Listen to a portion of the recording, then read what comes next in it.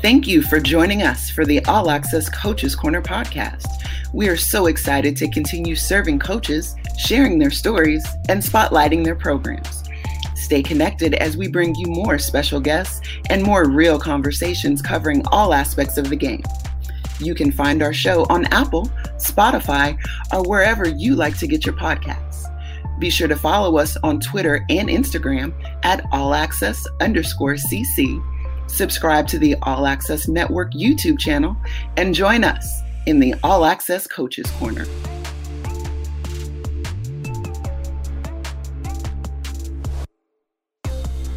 Today we sit down with Stephen F. Austin, assistant coach Wade Mason. Can't say enough about this episode. Maybe one of my favorites that I may ever do. Wade Mason has an incredible story about overcoming challenges as a youth, all the way through his career, navigating as a professional, to then having some great success, to then having a cancer battle with stage 4 cancer that he almost lost his life. Can't say enough about him as a man, can't say enough about him as a coach, and what a warrior and inspirational story you will hear about losing not being an option and about letting go and letting God. Can't wait for you guys to join us in Coach's Corner with Wade Mason. I want to take time to acknowledge one of our partners, Rising Coaches. Every coach wants to rise in their career in one way or another. We're all looking for professional development, access to tools, and relationships that can help us grow and help us advance in our career. Rising Coaches provides just that. You can visit Rising Coaches at www.risingcoaches.com. Their memberships are just $10 a month and provides a genuine community to help you grow and advance in your career.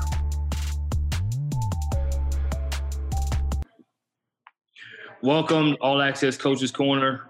I'm so excited today. This morning we have a really important guest to me, a friend of mine, one of the best coaches in college basketball. He's been recognized by several publications here recently about his work in college basketball. Conference champion at Stephen F. Austin, assistant there.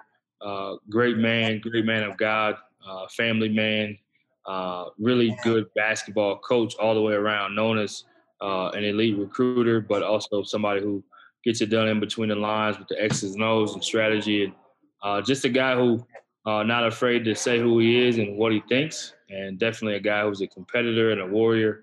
And like I said, I'm just excited to have him on to share more of his story. So not many times you get to be honored with a guest like Wade Mason, because this is not really his thing, but I'm grateful that he's willing to come on and share today. So, yeah, welcome. Appreciate you having me, man. Yeah, looking forward to it. So we'll just go ahead and jump straight into it, man. Tell everybody that doesn't know you, and even those that do, who is Wade Mason? Yeah, that introduction was I'm not, I'm what this is, what you get. I'm all the publications and all that stuff really don't mean much to me. But Wade Mason, originally from New Orleans, Louisiana. It's just a regular person, man, trying to impact lives the best way I can. Using what God's given me to try to reach some of these guys outside of just, just a normal interaction.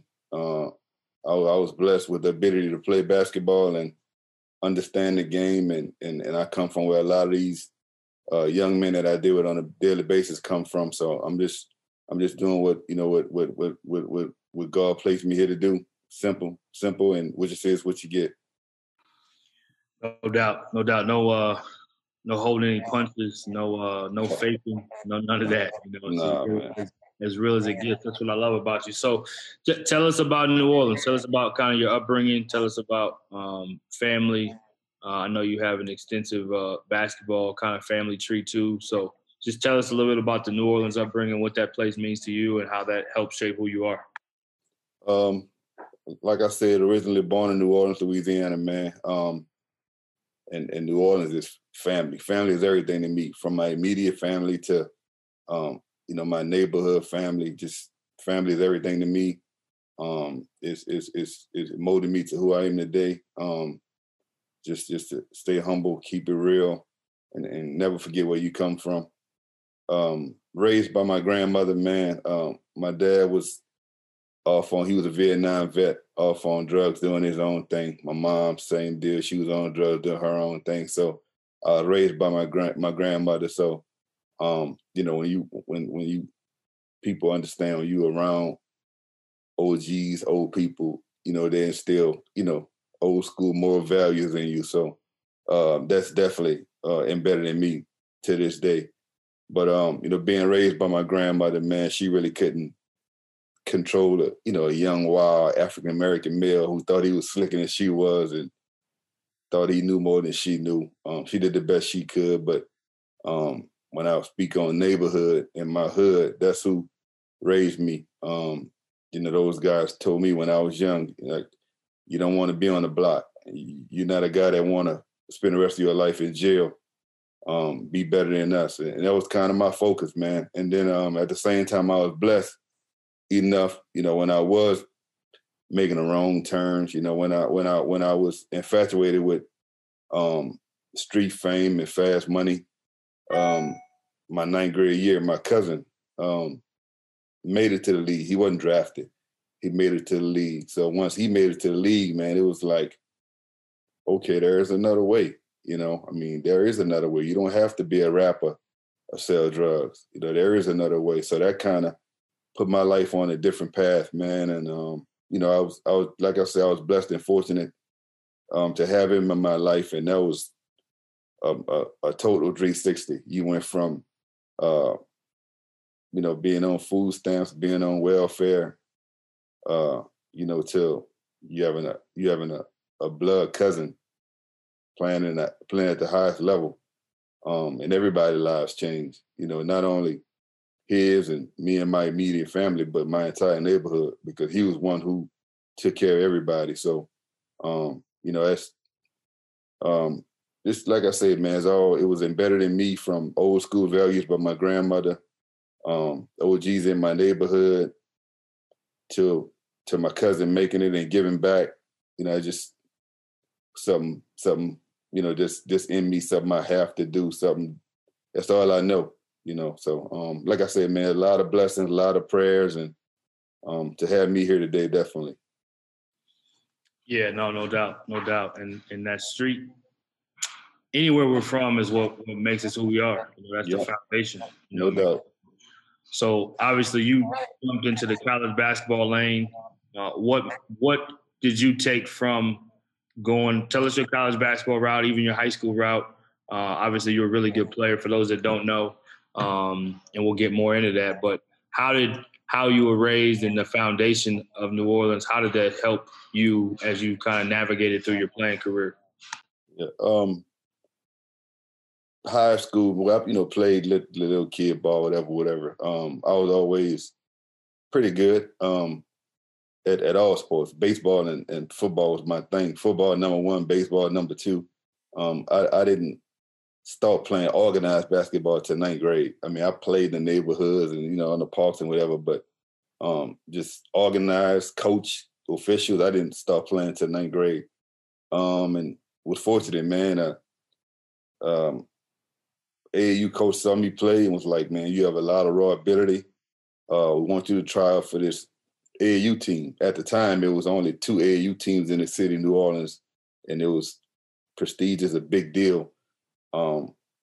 As you can imagine, having 2 teams in one city.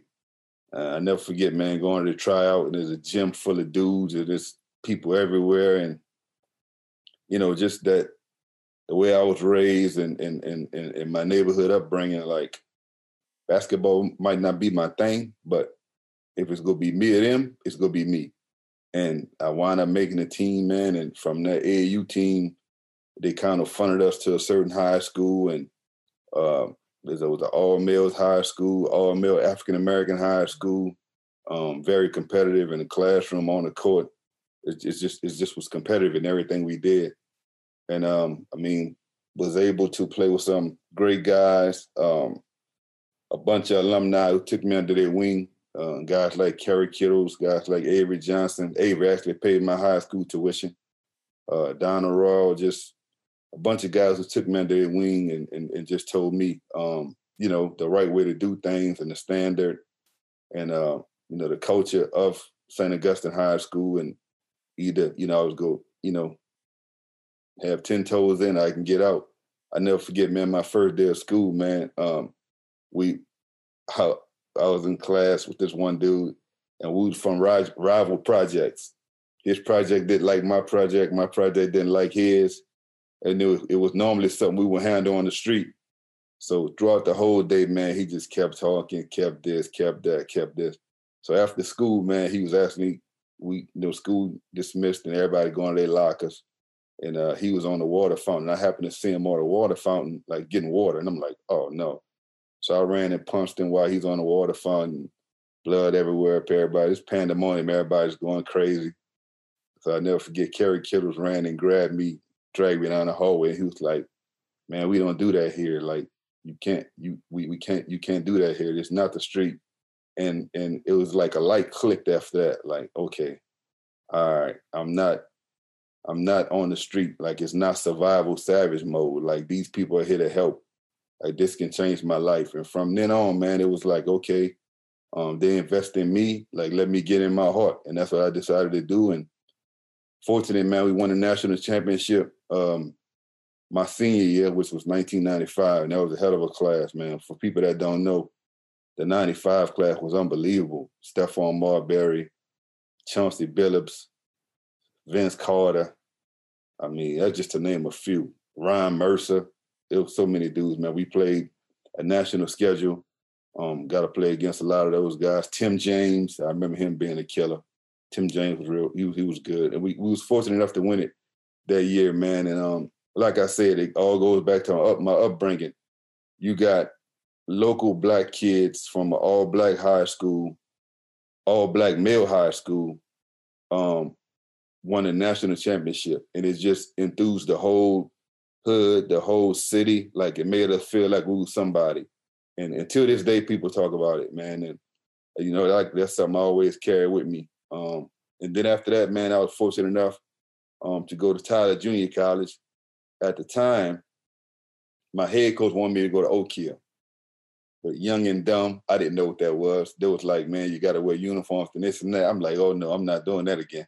I did that 4 years here. I'm not doing that. Like, right. So, but young and dumb, I look back on it now like, dang, I could have went with Ryan Mercer and Wayne Turner, all those dudes. But, man, I wound up going to Tyler Junior College, which was a great experience. The most talent that I've ever played with in my life, talent. We had real dudes. Well, number one JUCO player in the country, first of all, Jermaine Owsley. I mean, Tony Mayfield went to Purdue.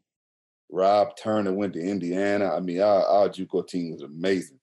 And then from JUCO, I was fortunate enough to get an offer back home, to go back home to Tulane, which that move wasn't about me. And I had a bunch of offers coming out of JUCO, but when Tulane called, it was like, I'm going back home. You know what I mean? Like, that's a part of, first of all, Tulane is, a high academic institution, and it's located in a part of New Orleans where my kind don't visit frequently. Right. That's a part of the city where if you get caught being where I'm from, you're going to jail. So my whole thing was, man, I get to go back home.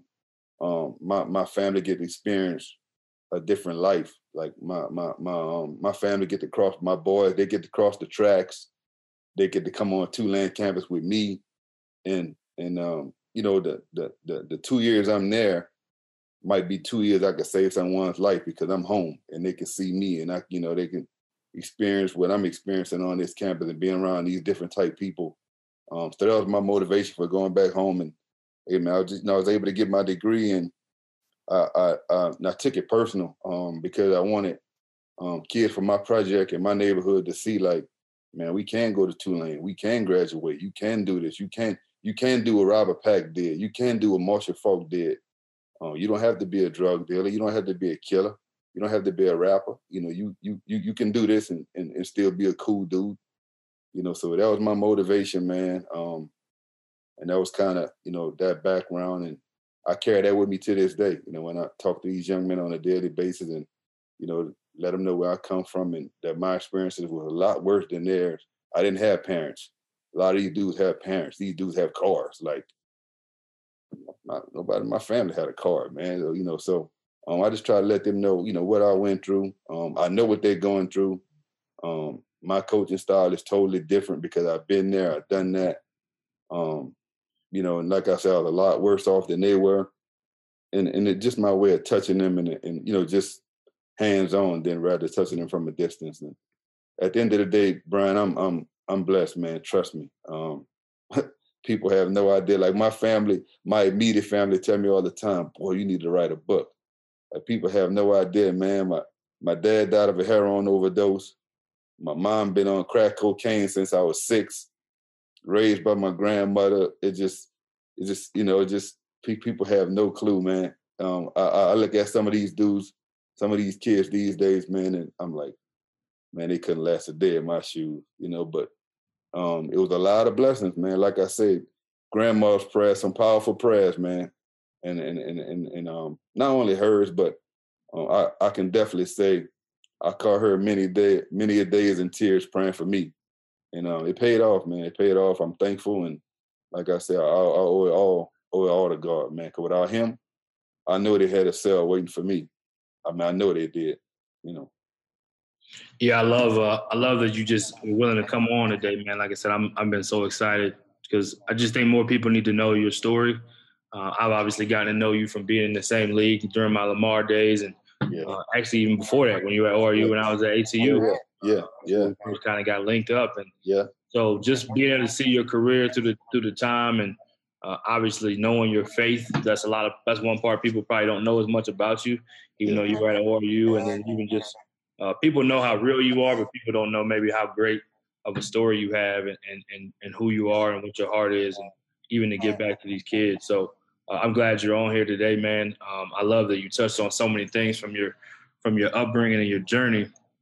I'm curious, what was it like, man, and how did you make that assimilation to – I love that you went back home, right, and you had other options, but it meant something to you. And I think that says a lot about who you are. Yep. But not only did you go back home, but you did something similar, how I perceive it anyway, to what your cousin did. Your cousin made it out and gave people hope in the city. And you came back to the city and came to the other side of the city that most of the time, you know, like you said, the people from your neighborhood or that you were close to, they didn't get to see that side near as much. Not only were you there, but you were one of the you know, star players on the team, and let's be honest, Tulane from an academic standpoint is a higher standard. So most people from in your circle that you grew up with probably couldn't have made it academically there, probably couldn't have made it socially there. So tell us a little bit about that part of Wade Mason and how did you make that transition, and what do you feel like, even if you don't maybe know the impact you had, what do you think that did for some of those people to give hope to pay it forward? I mean, it was tough, man. I'm not gonna never sit here and tell you it wasn't tough, man. I never forget my very first day, man, on campus. I had a prop stat class, statistics, man, and I walk into class, man, and first of all, it's movie theater type seating. So, you know, of course I'm late, you know, movie theater type seating, man. I look in there, man, it's like every seat's full. It's like 200 people in there, and it's like 3 or 4 black faces. And I turn around, I'm like, nah, this ain't gonna work. And I walk back, man, from that class. From that class was on St. Charles Avenue, which was the Peyton Mannings, the Drew Brees, that's where those guys live. So I walked from where that class was on St. Charles Avenue. I walked back to Claiborne, where the basketball offices were. For people that know New Orleans, that's a pretty long walk. And probably about 5 blocks, 6 blocks. And I walked back, man, to the coach's offices, and I told Perry Clark and Julius Smith, two guys I loved to death. I told both of them, I said, Coach, this ain't gonna work, man. Like this ain't gonna work. So I've never seen that many Caucasians in my life, man. Like, I walk in there all looking at me, this ain't gonna work. And they both was like, Wade, like you got to do it. You know what I mean? Like, I know this is different from you. It's gonna be a process. You got to do it. And that, like I say, man, I had a lot of people in my corner, man, who was pushing me. It was never about me. I just knew that I couldn't fail. I mean, I couldn't fail. I couldn't let people down. I had made that decision, and I had to take my lick. It was like I got to do it, and not only to save my life, but it saved a lot of people's life. Like I say, man, I'm telling you, I would go from campus. When I first got there, I would go from campus to the hood. Campus to the hood. I mean, I would leave and go home, and I'm still on the block. Dudes selling drugs. Everybody got guns. I mean, I was comfortable with that. I wasn't comfortable with Tulane campus. Right. And over time, I was like, you know what? Like, I need to use this, man. I would go into barbershops and go in the hood and just talk to those dudes. Like, man, just come hang with me, man. Like, just come on, just come uptown with me. Like, meet some of the girls and, just anything to get them to come. And slowly but surely, man, a lot of my boys start coming stay with me. A lot of them would live with me off and on, whatever the case may be, sleep by me, hang on campus, make their own separate friends on campus. And like I said, man, saved a lot of lives. I mean, I remember one time I'm going to the neighborhood and one of my boys, I'm over there giving out Tulane gear. Man, at the end of the year, I would take all our gear and all our shoes and go in the neighborhood and give it out. So I'm in the neighborhood, man. Never forget, man. I remember the street I was on. I'm passing out stuff to everybody, shoes and sweats to everything, giving all my stuff away. And one of my boys came by on a bike. And I'm like, man, what's up, man? What's going on, man? He's like, man, nothing, man. About to go handle this. I'm like, handle what? He was like, that boy outside sitting on this porch, I'm going to kill him. I was like, hold on, man. Like, do what you do, but I don't need to be around this. Let me get away from this. And as I got in the car, man, I'm driving back to campus. I'm like, dang, man, like, he's going to kill somebody else that I know. And that was something I control. I mean, it just wasn't something. Now, to this day, we talk, and he's in jail now. We talk about the mishaps and all this kind of stuff we did, but that wasn't something I can control, man. And that drove me even further to make sure I get my degree and just be like, kind of a billboard for somebody that made it out of the hood, because like Marshall Faulk was out of the project. He was a legend. Robert Pack was out of the project. He was a legend. And I was next. But I was deeper in the street than those dudes were. You know what I mean? I was younger. I didn't have a mom and dad like they had. I was deep in the streets. I was doing whatever, stealing, hustling, whatever I had to do to make ends meet.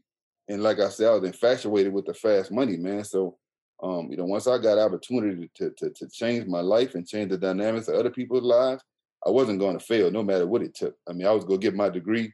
I was going to graduate. I was going to do whatever I had to do to make myself fit in, even if it meant being uncomfortable every day. It was a lot of uncomfortable days, man. Like I say, man, them dudes, they didn't dress like me.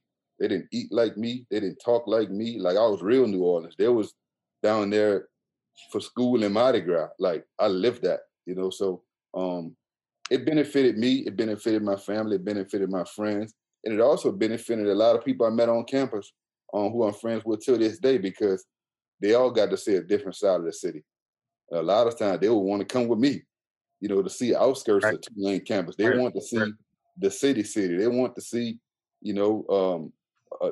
the hood side of Mardi Gras, not the side of Mardi Gras you see on CNN. Right. So, like I said, man, it all worked out, but it took me getting uncomfortable. Definitely took me to get uncomfortable, but always had that belief and that drive that I couldn't fail, because, as I said, it wasn't about me, man. When I made the decision to go to Tulane, it definitely wasn't about me. I mean, you think I wanted to go to a school where they cared more about academics than sports? No, I didn't want to do that, but I knew that this was much, much, much more bigger than me, man. This was for my neighborhood, for my family, for my high school. Yep. This was for a lot of people. I was the last one on the totem pole for this one. This was for everybody else. And I knew in my heart that this was my NBA. You know what I mean? Like, Yep. Marshall made it to the league. My cousin made it to the league. If I didn't make it to the league, what legacy could I leave? So I approached that like this was my NBA. This was my legacy. Yep. Right away from Tulane, everybody see that like, man, this dude like went to a white school and made it. And he still can come in the neighborhood and be the same dude. And that was, like I said, man, that was my NBA. What was it like, Wade, when you actually graduated and when you had the basketball success? Because it's not like you guys had basketball success. So what were both of those things like as you maybe walked across the stage and you look back like, man, I did it. You know what I mean? Did you do it in the way you thought? Was it better than you thought? Because you had a vision when you went in. Yeah, it was it was fulfilling. You know, I can't say it was never about me, but in that moment, it was about me. I mean, I was proud that I was able, you know, walk across the stage with people who are frankly well off. Their last name's not Kennedy, but you know, I made it. I accomplished the same thing they accomplished. Now, my graduation dinner was going to be at the Sizzler. You know what I mean? Instead of Ruth Chris Steakhouse like theirs, but we treated it like it was Ruth Chris. You know, everybody was, like I said, man, my mom was there. She was happy. Probably was high as a kite and don't understand what was going on at the time, but my grandmother dressed up and made her come. You know, my dad was there. Like I say, probably high as a kite, but my family made him come. It just was a moment for everybody, man. Like everybody talk about it. And even all my friends, I had a cousin who was an NBA. And when I walked across the stage, this dude ran down the aisle, like, you know, like and everybody in the audience looking like, wow. Like I had this one girl, she's from Philly. Nicole, her name is Nicole, she's from Philly. But she was like, hey, when I sat back down in my seat, she was like, hey, you think your family can cheer for me like that? Like, it was like crazy, cool. Man. It was like that's the only ghetto family in the whole graduation. You know, they tell you don't clap and hold your applause. Nah, that's not happening with my family. Y'all might want to call my name last if that's what you expect. Right. We not about to obey that order. Like they know what I've been through to get to this point. So, like I said, man, it was a great moment. My family and we get together. We frequently visit that time because, like I said, man, it wasn't for me, man. It was for everybody. And I think about that all the time. Like I never wavered. When I made the decision to go to Tulane, everybody was mad. People don't, like my family know, but Clyde Drexler called me. Clyde had just took the job at Houston. Yep. And Clyde and my cousin played for Portland Trailblazers together. So it was family. And Clyde called me, like, come to Houston, man. It's my first job. You and G Gervin to be together in the backcourt. Me and G had played against each other when he was at San Jack. He was like, man, you and G in the backcourt together, whatever. You know, I was like, Clyde, I'm going home. And my family was mad. Everybody was mad. I mean, I'm talking about mad. Why are you coming home? Ain't nothing but trouble here. You go back to the street. You go get caught up hanging with the bad boys, this and that. And I had a whole different vision from what they were saying. Like, I'm like, you know what, man, y'all looking at me coming home as a negative, and y'all probably right. But I'm going to turn this into a positive. Some way, somehow, I'm going to turn this into a positive. I mean, I understand what all y'all saying, and I respect it, and y'all are probably right. If it was somebody else in my family coming back to this, I would be mad too. But just understand what I'm trying to do. If it was about me, if I'd have went to Cincinnati, I'd have went to Memphis with Tick Price. If it was about me, I'd have went to Southern Miss. It wasn't about me. It was about everybody else around me and some of my friends, man, who I can, if I can just get one of them dudes to put a gun down for a day, I did, I made an impact, and that was my whole deal, man. But it was, I'm telling you, it was different, man. I had some people upset with me. High school coaches were mad. Like a lot of people are like, man, you made it and you coming back? And nobody understood, like, man, it's not for me. Like my brother around here selling drugs. I got cousins breaking in houses. When I come back, let's go stop. Them dudes got 2 games a week to come to. Or they can come to practice twice a week. Right. They can, you know what I mean? Like that was my mindset, but I'm I can't say, man, a lot of the things I did in my life, that's one of my proudest moments because, you know, it was a selfless act. Yep. You know, now I've had several selfish acts in my life, but there was a selfless act where a lot of people questioned it. A lot of people questioned me.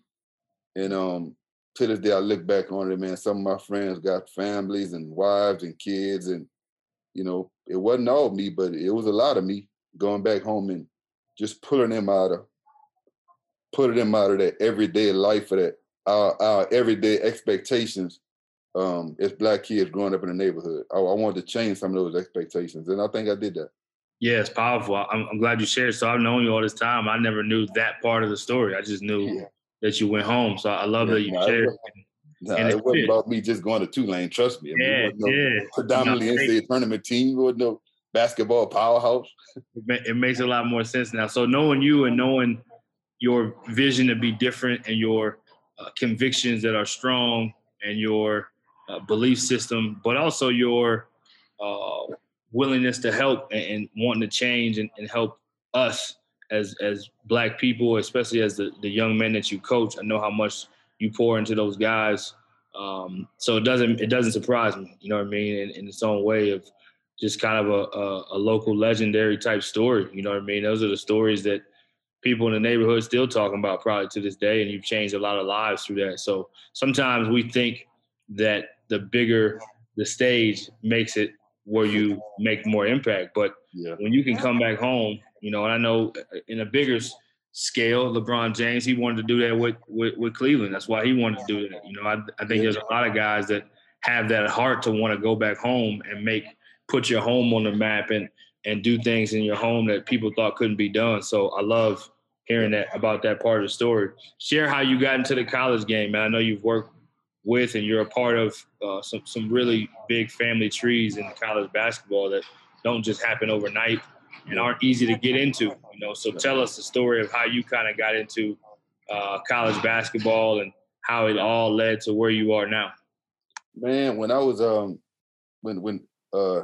after college, I actually played in Venice 2 years, and my daughter, who I had in 2000, Halloween, October 31st, 2000, she diagnosed with sickle cell. So while I'm overseas, man, she constantly having pain crisis, sickle cell crisis, blood transfusions. She had to have a spleen removed, and it just was too much on her mom and her mom's family and my family for me to be selfish and be away, you know, chasing my dream and hear all my people and my child back home suffering. So it just was too much. So I decided just to, hey, man, this is, you know, again, I'm on the back burner. This is about my child. So I decided to stop playing, man, and came back home. And it all goes back to blessings, man. I was blessed enough to walk across the stage and get my degree. Therefore, it gave me opportunities for jobs. I was able to get me a job, man, working in corporate America, making great money. One of the only Black males in my company, in that part of the country, in that part of the company, I might add. And man, just everyday life, man, just working and being around my family, able to provide for my family, being at the hospital with my daughter, being able to go to hospital appointments and hospital visits with my daughter, understanding sickle cell, and because it was something I had never heard of in my life until it affected me and my family through my daughter. And I was just living, man, and after a while, after my daughter got older, by the time she was maybe 6, and I was always a dude, man. When I go to a gym, or if I'm riding by a playground, I would see kids playing. I would stop and, you know, talk to them about this and that. But, you know, they all think you old, you don't know what you're talking about. But I would always do that for free, for nothing. It just was just who I am. It's just in me. Then I started coaching AAU, and one of my old JUCO coaches, Chris Crutchfield, called me, man. We always stay in touch, and I stay in touch with all my coaches, high school, everybody. But Crush called me one day, man. He was taking a job at Oklahoma. And he was like, man, you was one of the guys who always, him and Perry Clark both would say it, man, you was one of the guys who always had an IQ, always had a feel. Like, we never had to worry about you when it came to the game and knowing the nuances. Would you want to coach? And I was like, nah. I mean, yeah, I ain't into politics, but of course, I mean, if I, coaching or whatever, I mean, because, I'm just not I'm not into the political stuff. I think I'm too solid and too real for all of that stuff. With that comes a lot of kissing up, and I ain't fake friends, fake hugs. I ain't really with that. I stay in my lane, stay in my circle, and then just try to do my thing. And that was my whole point with him. He was like, well, you'll be around some really good people. Him and Lou Hill were sort of the same type dudes as me. Lon Kruger don't have a big circle. So Crush kind of went through the dynamics with me and told me they thought it would be good for me, man. And hey, man, I jumped out on faith, man. I left for $83,000 a year job with a kid and went back to grad school. And with me, my whole thing was, hey, man, I got my family's blessing. If I fail, at least I have my master's, which opened up more doors. Right. And man, I did it, man. I went down and I was fortunate enough to be around Coach Kruger and learn the game from one of the best. I mean, you talk about a dude who was an NBA coach back in the day when college coaches wasn't in the league. Just an all-around great person, great human being, one of the smartest people I've ever met in my life. Unbelievable. The dude has a calculator in his brain. Just see, he was phenomenal. You talk about check all the boxes. And I was fortunate enough to be around him. I was fortunate enough to be around Steve Henson, who was also just a genuine, great all-around person. I used to spend a lot of time with Steve, just scouting reports and picking his brain. Crutch, I mean, it's, he ain't really much you can say about that dude. He's one of the best. And then Lou Hill, man, who was like Crutch was like a brother, but Lou was like a dad that I never had, because Lou was like me. Like, Lou was a hood dude, but he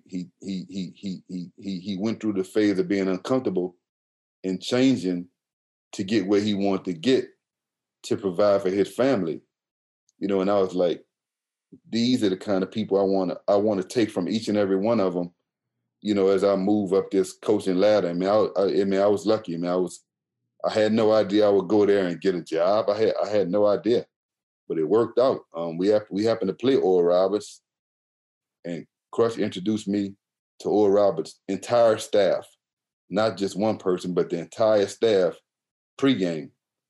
And lo and behold, after the season, Scott Sutton called me, and it wasn't no interview. It wasn't no nothing. I mean, he was like, enough people speak highly of you, people that I trust,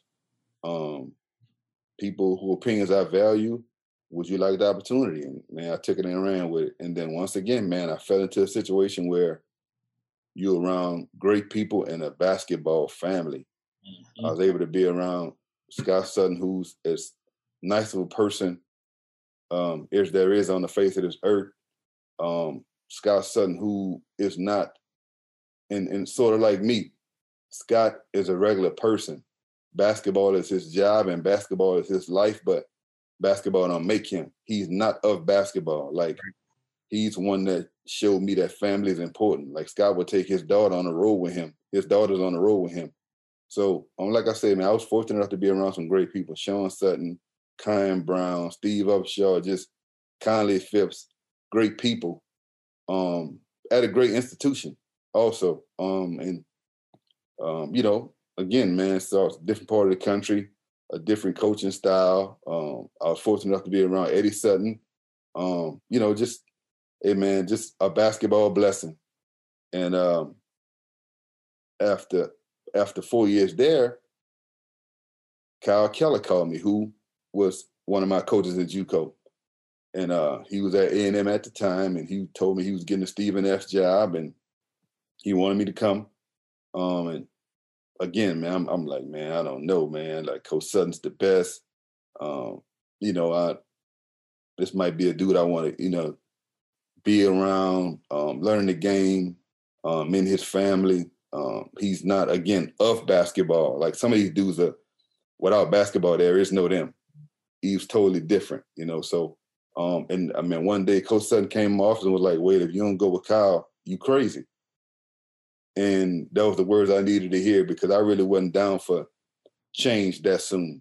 Right. I had only been there 4 years. I had been in Oklahoma for a total of 5. And he was like, man, you know Kyle, you trust Kyle, you played for Kyle. Trust me to be different. And man, I again stepped out on faith. Came here to Stephen F. Austin with Coach Keller, man, a guy I played for. And hey, once again, man, around a person that I love and I respect. You know, you hear a lot of coaches use the cliche family this, family that, family this. This ain't a cliche. I played for him. You know, ain't no more family than that. Right. You know, I played for the dude when I was 18, 19 years old. And, right. You know, so it all worked out. It was something I needed. Again, getting out of that comfort zone, something I never had a problem doing. Something I always embraced, getting uncomfortable. And it's worked out for the best, man. I mean, he's a great coach. He genuinely cares. I think he cares a little bit too much. I stay on him about that a lot. I think he put himself and his family on the back end a lot when it comes to his players and his program. But that's conversation that he and I have all the time. But again, he cares. And it's been fortunate, man. I mean, his care, his love, his passion, his grind, it shows up. And what we've been fortunate enough to do here, recruited good players, and it's just been a blessing, man, to win and, you know, continue to win. You know, again, like a lot of decisions I made in my life, people told me I was making the wrong decision. What was I thinking? I was a fool. I had one coach tell me, man, you going to Stephen F. Austin with Kyle? Man, you crazy. Y'all can't do what Brad did. You don't replace it. You don't replace a guy that had that much success.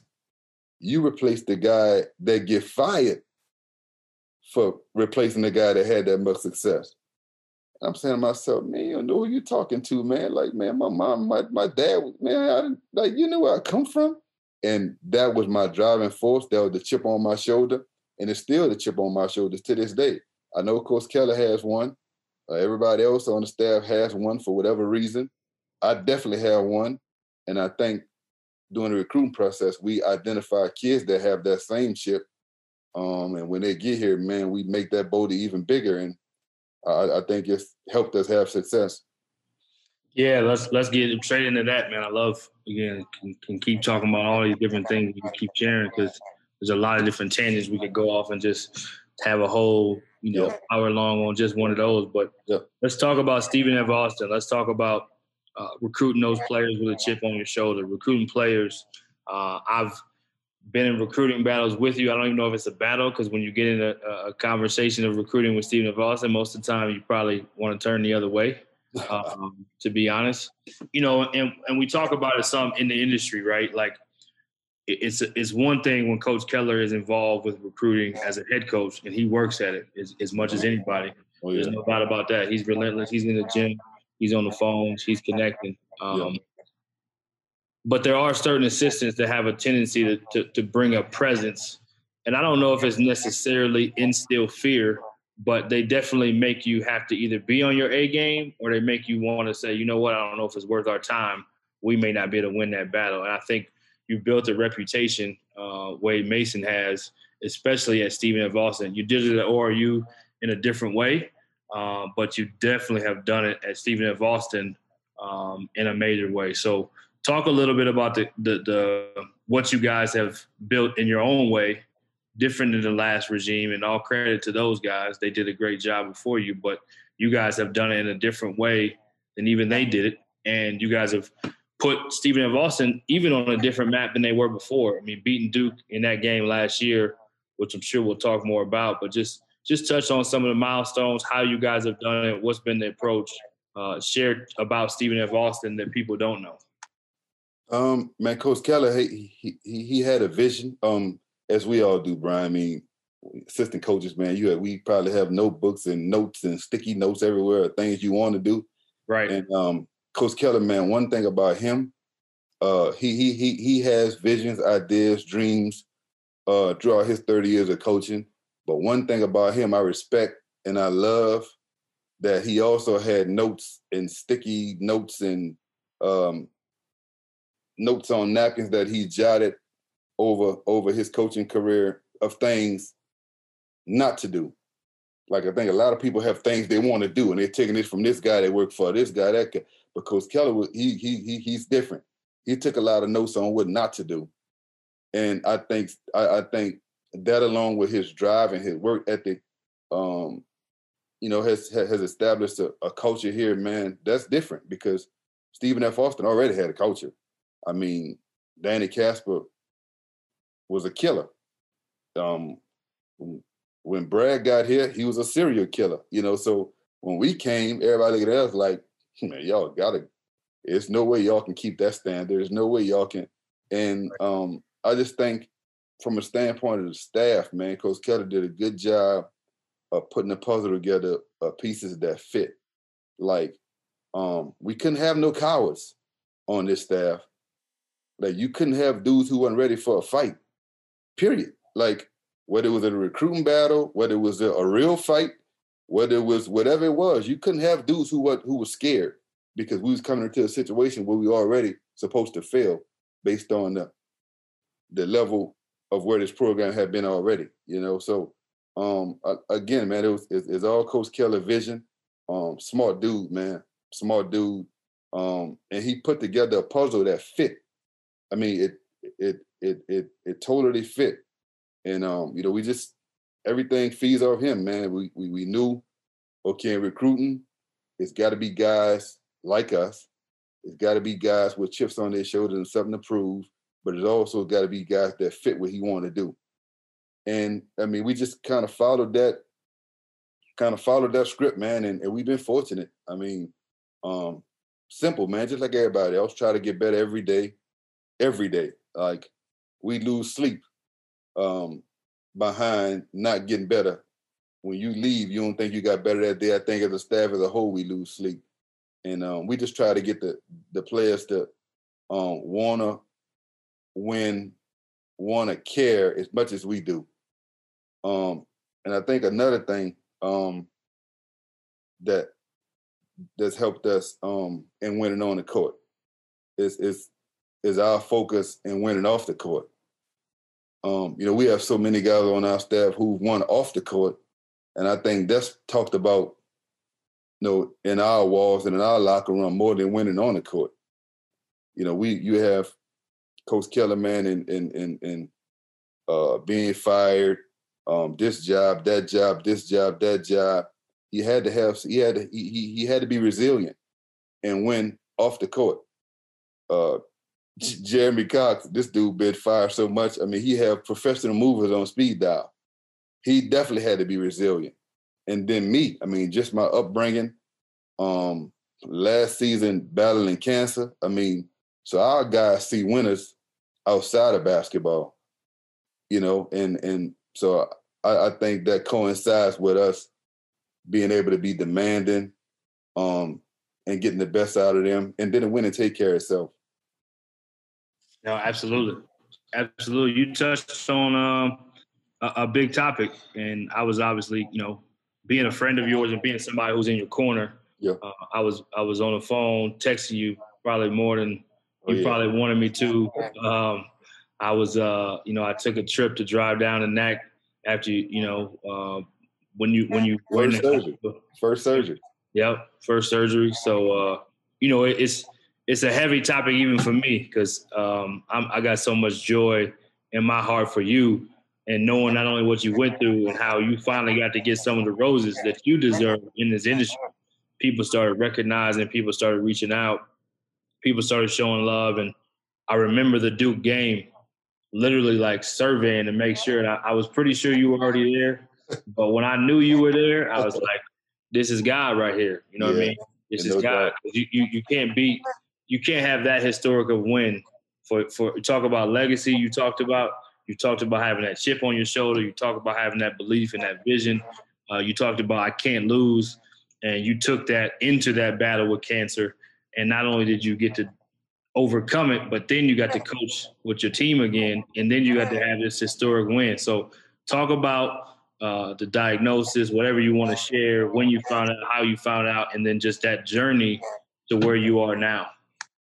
It was a hell of a journey, man. I think about it every single day, several times a day. It is crazy, man, because when you actually came down to see me in the hospital, that was after the first surgery. Like, I thought everything was good. Like, we both did. Yeah, I'll never forget, man, like waking up out of surgery and then like, we got it.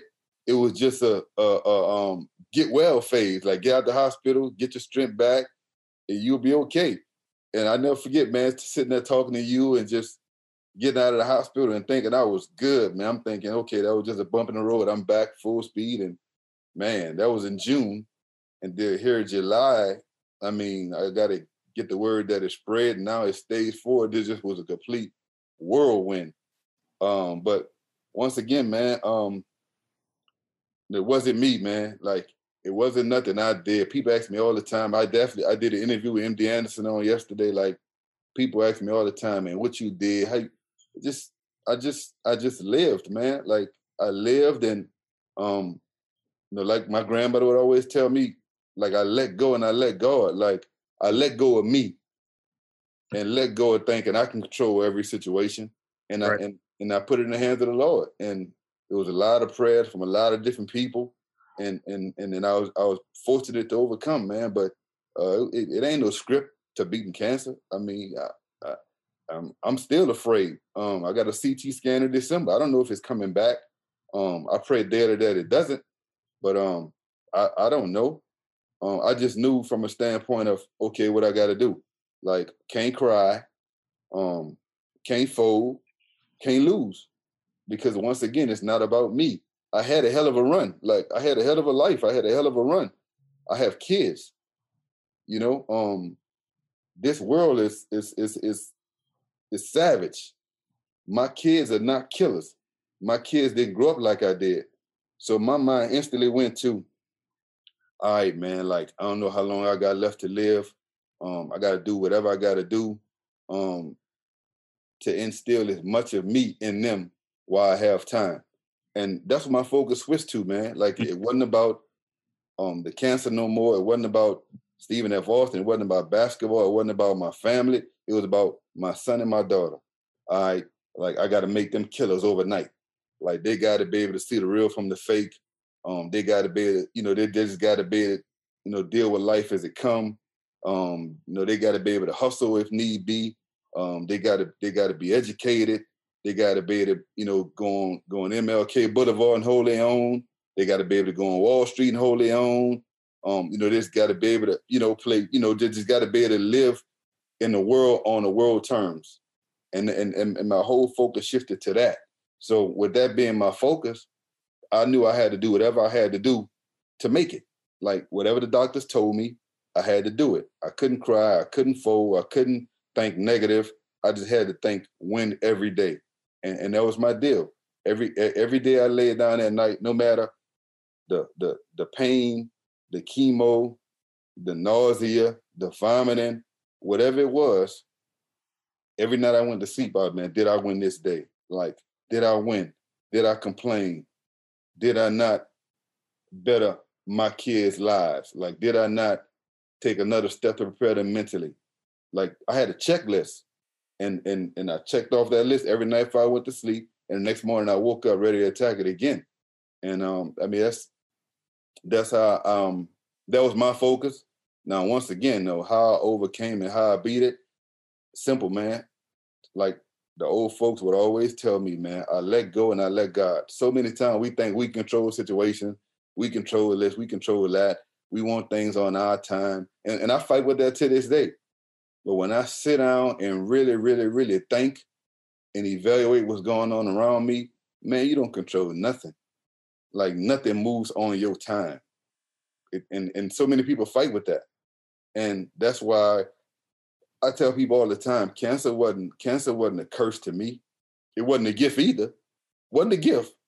I mean, I still have a port in my chest and, still got to take CT scans and this and that, but vitamins and all kind of stuff. But it wasn't a curse. It wasn't a gift, but it was in the middle. Like I needed it not only for me, but once again, for all my boys and all my friends. And the first thing I did when I was diagnosed, man, I called all my boys, like, yo, man, go get a colonoscopy. Man, what's that? I had boys that's in their 40s and didn't have a clue what that was. I called, never forget, man, called Kerry Kittles. I'm like, Slim, man, go, you got to get a colonoscopy. Oh, man, my doctors told me I don't need that till I'm 50.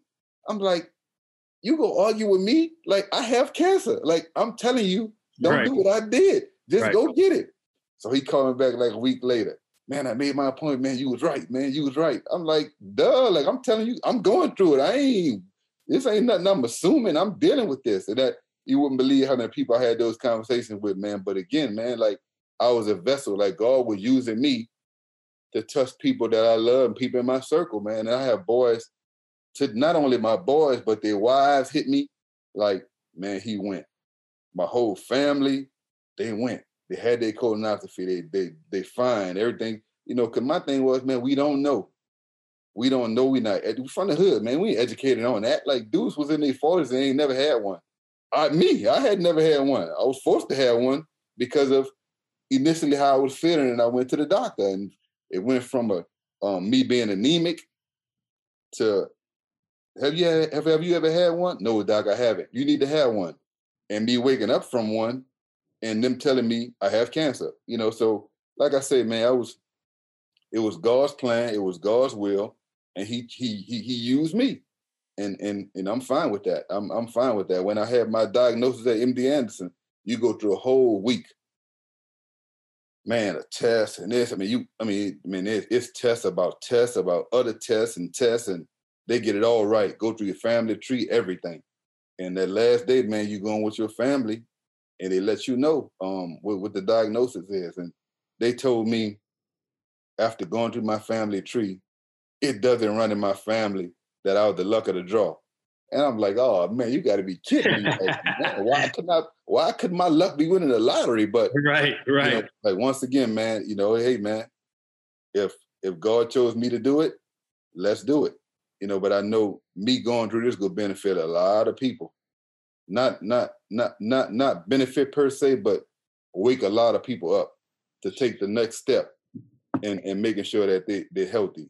So and again, man, it went from me having sickle cell to like, man, how you handle that, to how you handle your daughter had, man, hey man, I couldn't cry one day. Like, I snapped out of it so quick. Because I'm thinking to myself, man, how can I cry about having cancer and my daughter have sickle cell? Like, she can't beat sickle cell. That's for the rest of her life. So how could I possibly be down and cry about something that I have a chance to actually beat? And hey, man, like I say, put it in the hands of the Lord and fought it every day and kept it moving. Yeah, inspirational story for all of college basketball as you were going through it, man. I know you got texts from all over, and a lot of prayers, man. A lot of prayers, a lot of people rallying, but it just kind of gave that it's just kind of another explanation point to your story and who you are, of just being that warrior, being that there's a saying, God gives his toughest battles to his strongest soldiers, right? Yep. And so you being that soldier that other people can draw strength from, like, okay, not only did he make it out like his cousin made it out, he came back and he did something that nobody wanted him to do, and he made it to a positive. So that changed lives. Yep. Then you get into college basketball and you're changing lives with what you do every day and how you impact young people and share your story and relate to them. Then you have this not wanted thing happen to you, right? Nobody wants that. No. But you made it into a positive because of how you approached it, because of how you spoke about it, because of how you I mean, you're coaching in the games. You're back in practice. It's like, coach, go sit down. Nah, I'm not sitting down. Like I didn't put all that time fighting behind the scenes to just go sit on the couch. Like I want to be able to do what I love to do what I was born to do, and inspire people that way. So it's almost like again, Strongest Soldiers. I just love that. I don't love that it happened to you, but I love how you have spun it the whole time. And I was, not there in Nacogdoches with you every day, but as much as I could, I was on your phone, blowing you up, wearing you out, like making sure even if you did have a bad moment that, you're allowed to be human. So I love what you never forget it.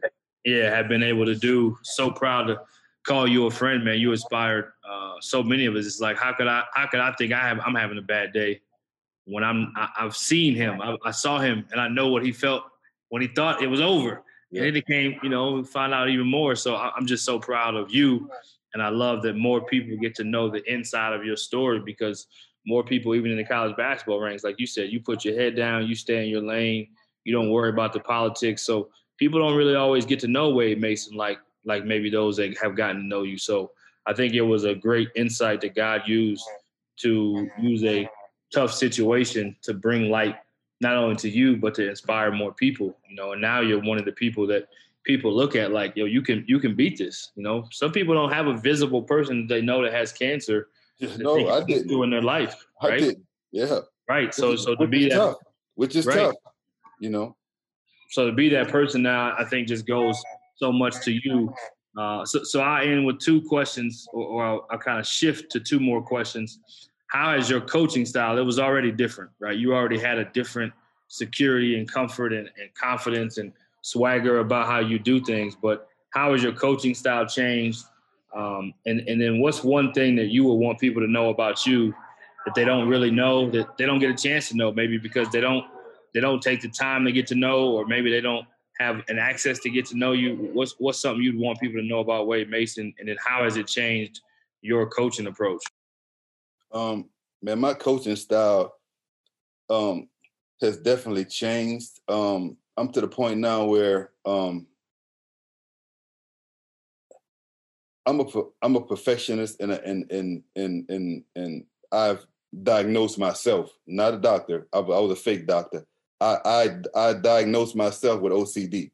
Like, I'm one of them dudes where if my shoebox not turned the right way, if not, it's sickening. Trust me.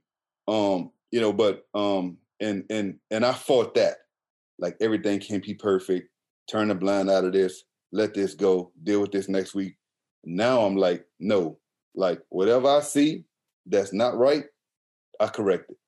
Like, if I see a kid not in the stance on the play, I might give him the next play to see if but then I got to correct it. Like, I can't leave no stone unturned, if you understand what I'm saying. Because, again, I don't know how long I'm going to be here. Like, I can't put off today for tomorrow. I can't put off this moment right here for tomorrow, because there might not be a tomorrow. And that has changed with me. I'm meticulous. I was always meticulous, but now it's like everything. A kid might make a shot. Man, that wasn't a good shot. You didn't find the seams.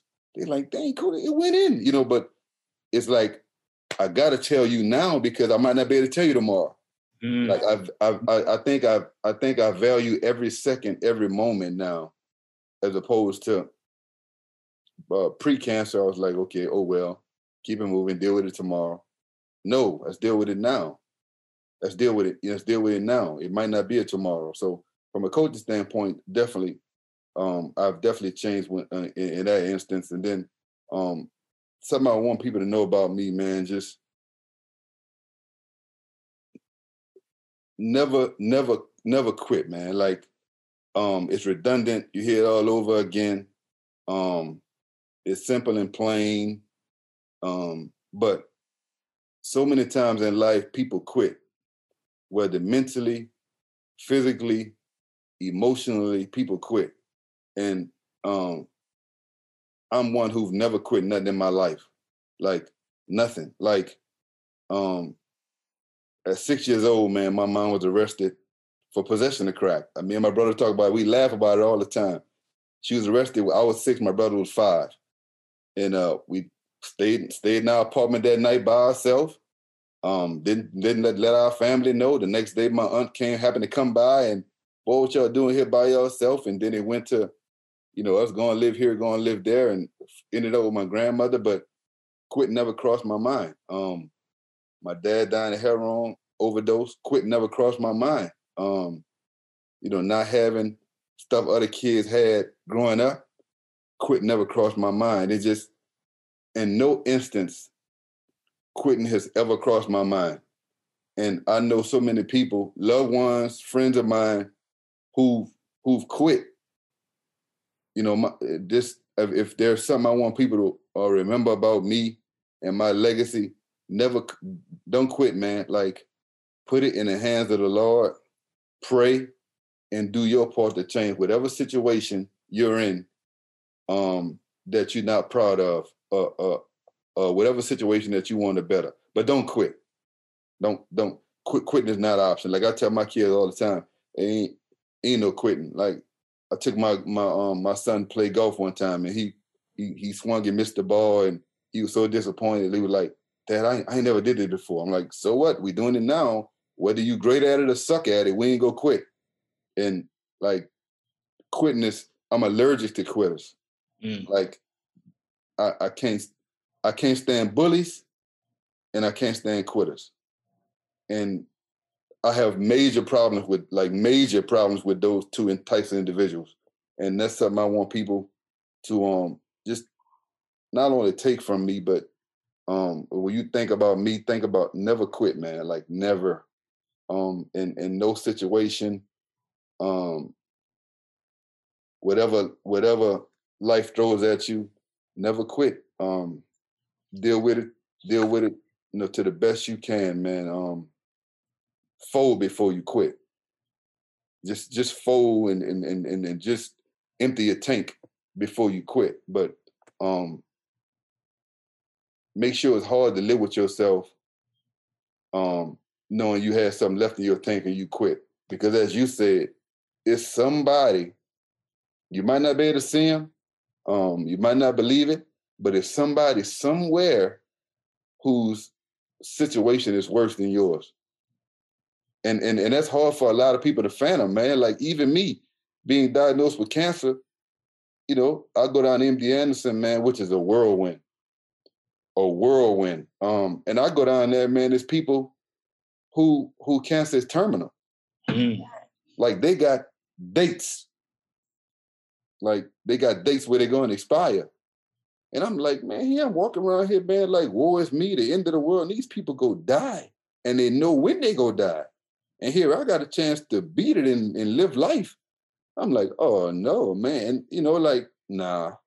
It's always somebody whose situation is worse than yours. Like growing up, I hated the saying, my grandmother would tell me, I got a pair of Pro-Kids or whatever, fake Stan Smiths, Adidas. Mine says Stan Johnson instead of Stan Smith. And all the kids at school, ribbing me and wound up having a fight. And she would always tell me, you crying and complaining about shoes when a man crossed the street don't have no feet. And I would hear it and it would resonate. And I was like, man, I don't want to hear all that, man. I want to shoot everybody, but there's always somebody whose situation is worse than yours, man. So how could you quit? And that's hard for a lot of people. Hey, man, it's not easy. That's hard for a lot of people. It is. It is. It's truly hard because even with me telling you this, it's certain situations where you really, really might think it's the worst or it's the lowest.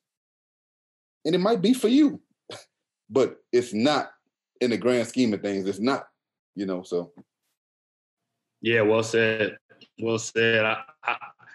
I would love to end, and I'm going to project this. You don't have to say it, but scenario-wise, right?